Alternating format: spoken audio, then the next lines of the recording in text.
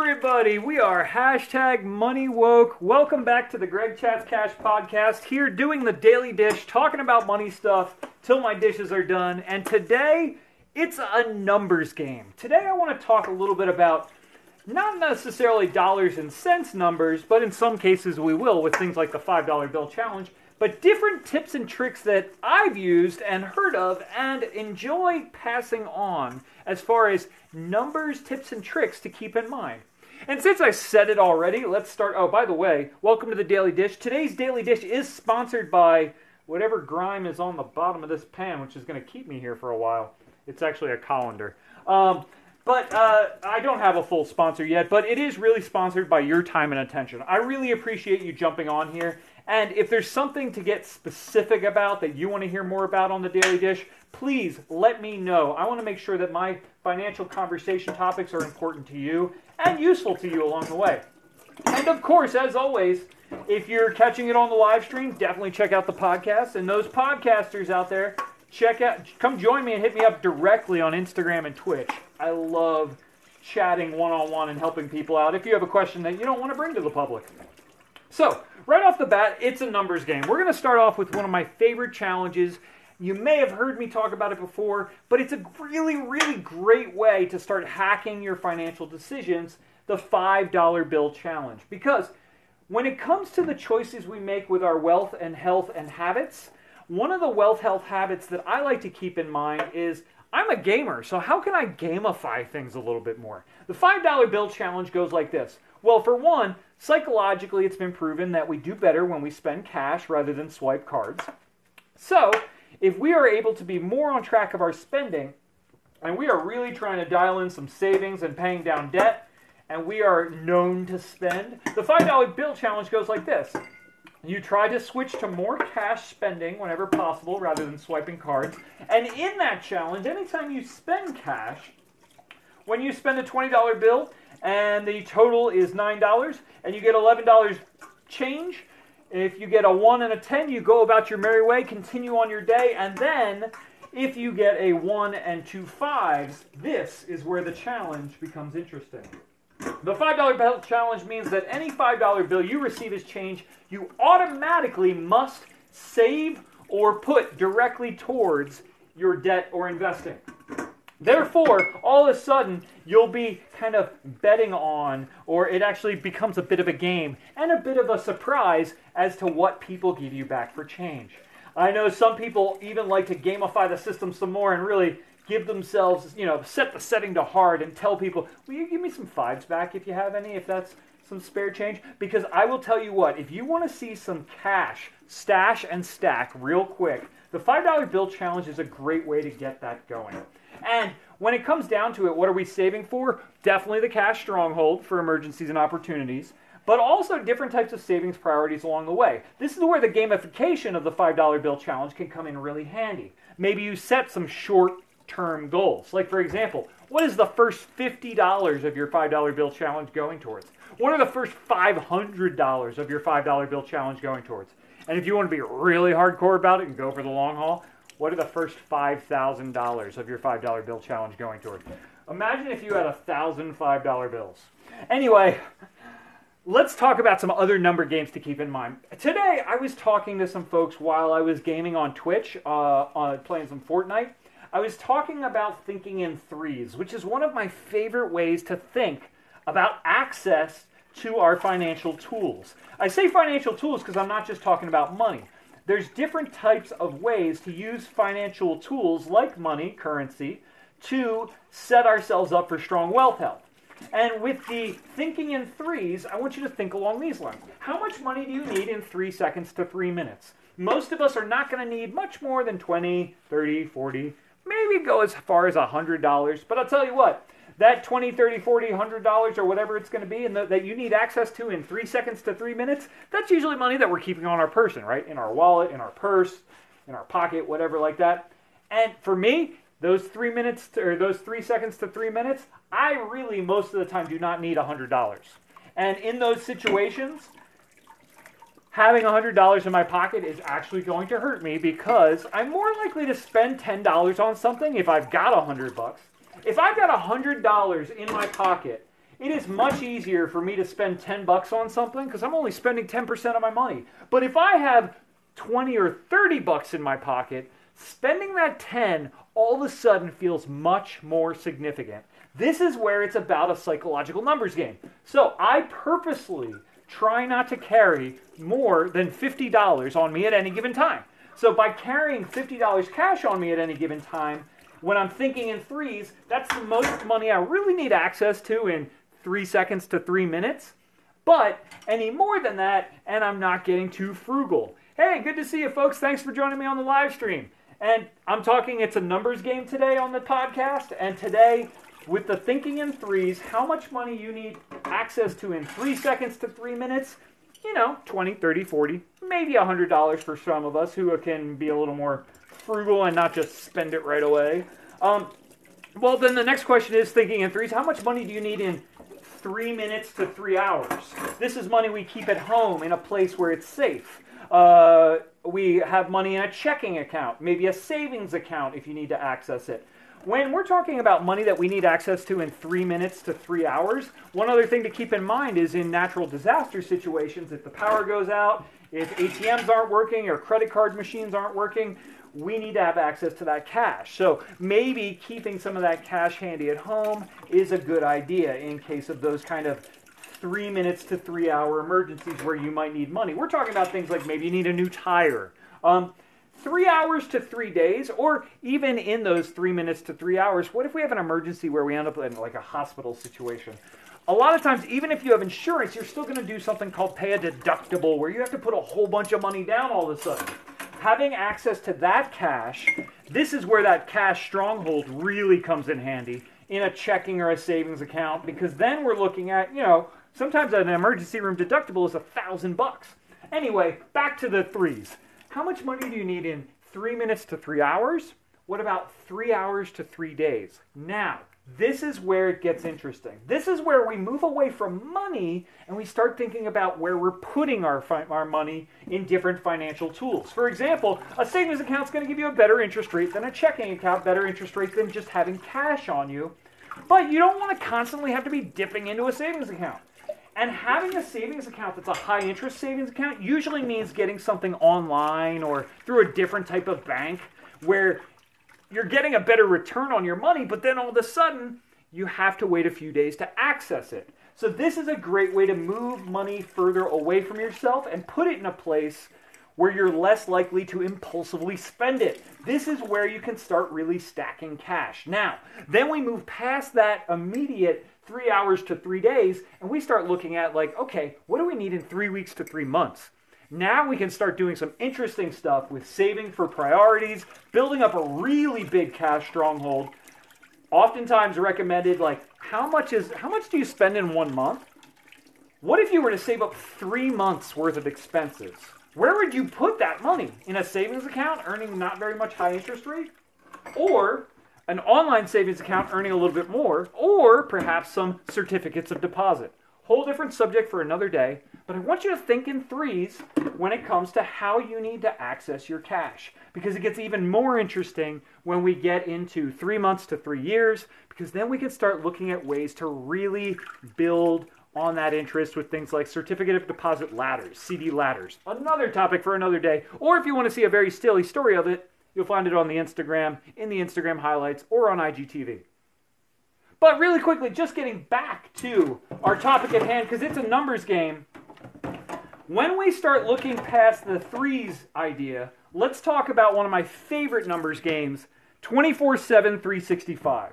For those of us who are like me, an impulsive spender, an impulsive buyer, an emotional person who in that moment of just I just want to have it because treat yourself and why not else, the 24/7, 365 tip and trick is one of my favorites, and here's why.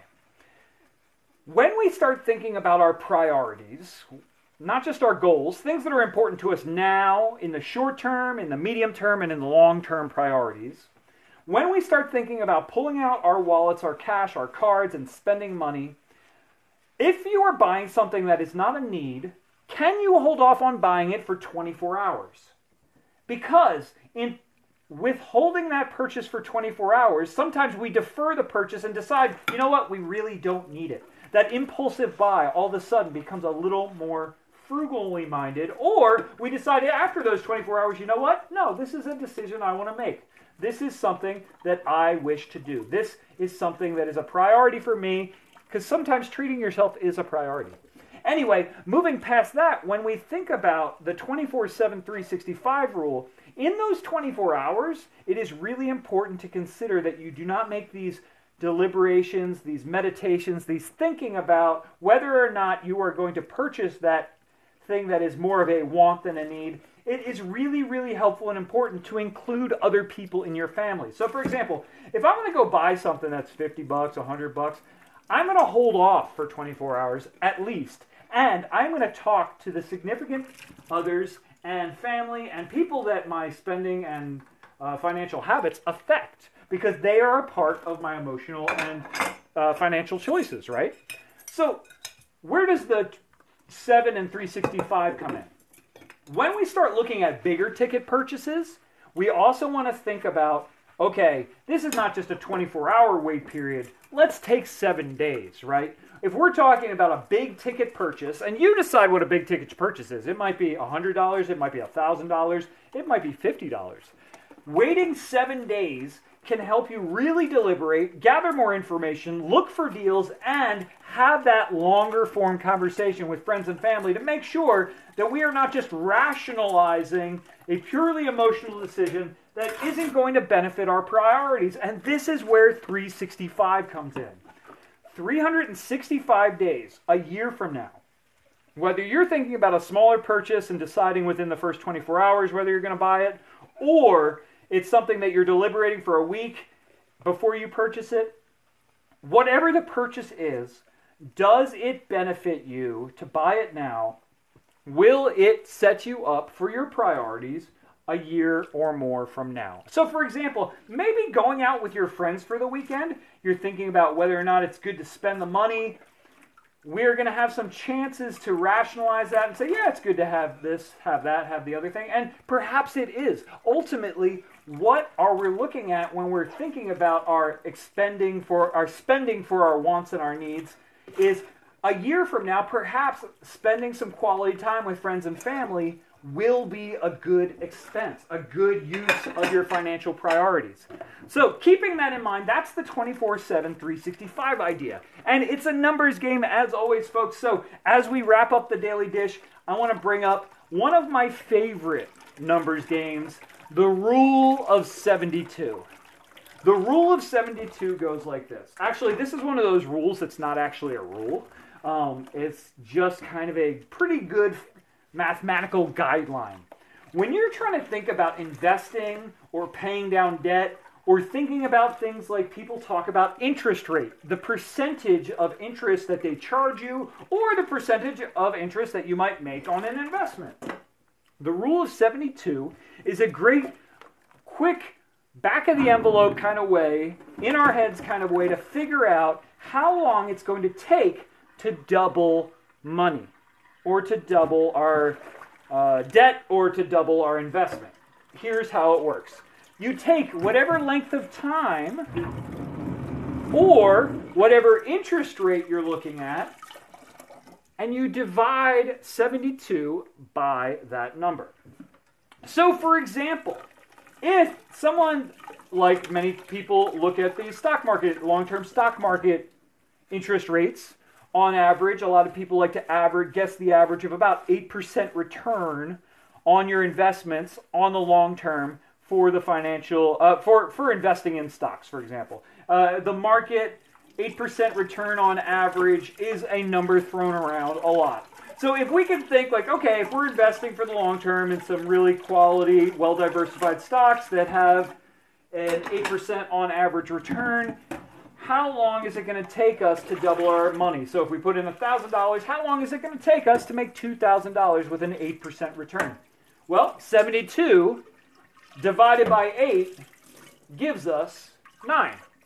So in 9 years, at an 8% return, we're going to double our money. Now, many people hearing this might be like, well, Craig, that's not good times. This is not the kind of big win money I'm looking for here. But the Rule of 72 is interesting in this way too.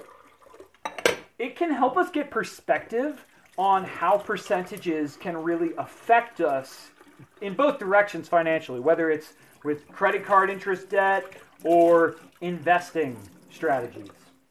Because over time, the rule of 72 is really neat because with interest, it is an exponential growth path. We're talking about a skate park ramp, once again, a curve that gets really steep the closer you get to the end of that time period.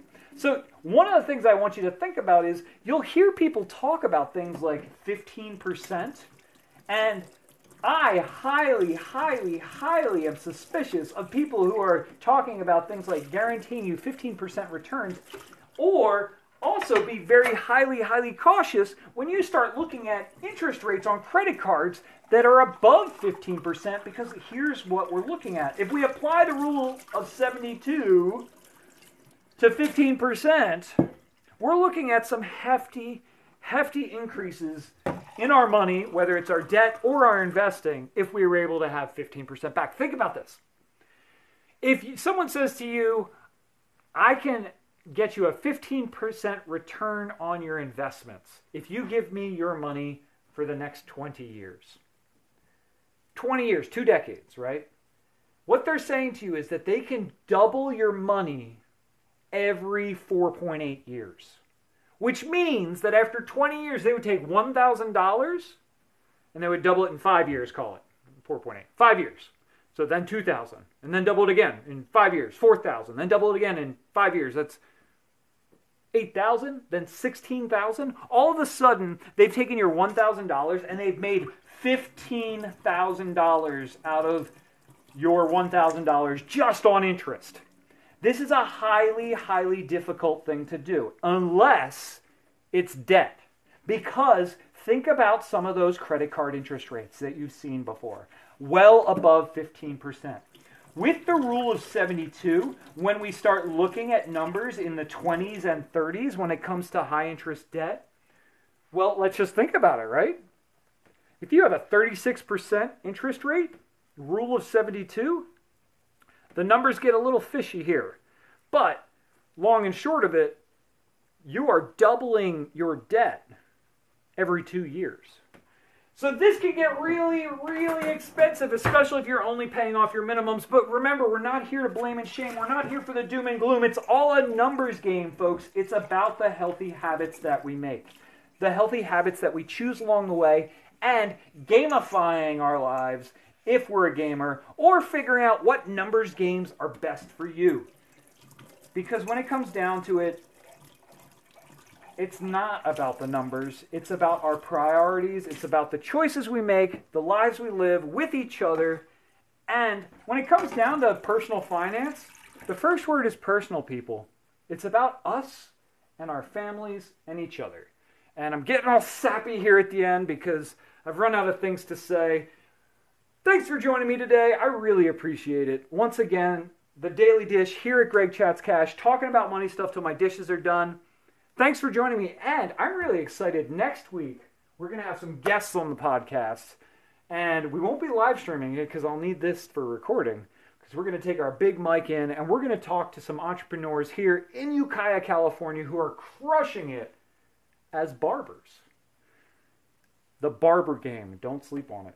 And hopefully we'll get a fresh new cut for FinCon coming up. Those of you who catch this, please, if you've listened to more than one of these podcasts, let me know. I want to know who the loyal listeners are. I really, really have no idea. I want to make sure that the topics that you're enjoying or that you're hearing from me are relevant to you. Like I said at the beginning, I'm always looking to make this a better show for those watching. I really appreciate you and your time. I'm not sponsored by anything else but your time and attention. Thanks again. Have a great day. Make good choices. Go get money woke. Make some money moves. Peace.